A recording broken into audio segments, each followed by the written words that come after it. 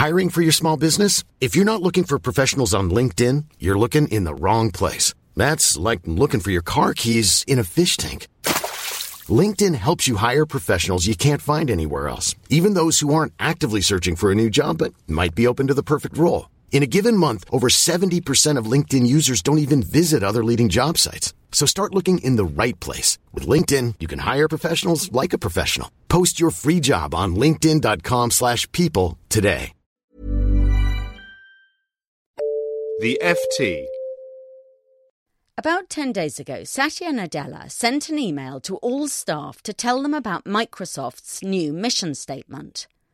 A reader duly forwarded the message to me with a note saying, "Sometimes your job is too easy." I glanced at the email and agreed. With material like this, my job is too easy. I sat back and waited for someone else to take the memo to pieces. Only no one did. That could be because no one could get through it. At 1,500 words, it's about twice the length of this column, and while I'm trying quite hard to encourage you to read on, Mr. Nadella has made no such effort. His was the usual mishmash of platforms, drivers, ecosystems, aligns, DNAs, and going forwards, as well as some more ambitious combinations such as extend our experience footprint. This is what routinely passes for CEO communication in corporate America. But what is special about this example is that it came from a big leader of a big company making a big announcement. Microsoft's third chief executive was trying to convince the world that the company has a plan and to remind employees what it is, in case they'd forgotten. Yet what he came up with was unreadable, largely meaningless hyperbole, and no one turned a hair. Many readers will have failed to get past the first word, team. The memo begins. Microsoft employees are not one team, or if they are, ought not to be. Studies have shown that the ideal number of members of a team is 4 or 5, not 120,000 plus. Every great company has an enduring mission, Mr. Nadella goes on. This sounds good, only it isn't true. I like to think that the Financial Times is a great company. We have endured 127 years without an official mission at all.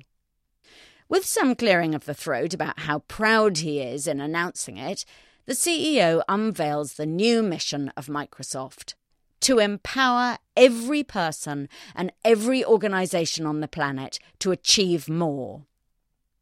The first sign of trouble here is the word planet.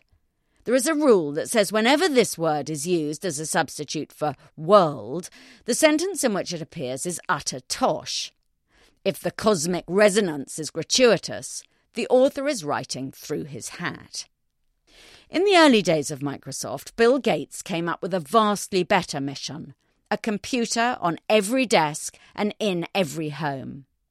There was no windy nonsense about planets, nor any tiresome talk of empowering. Best of all, it was precise. The main problem with the new mission is not its grandiosity, but its emptiness. Achieve more what? On this vital question, Mr. Nadella is silent.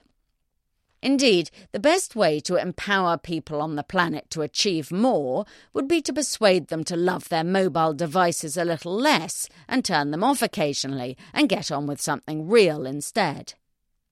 Not content with announcing his new mission, Mr. Nadella empowers himself to achieve still more.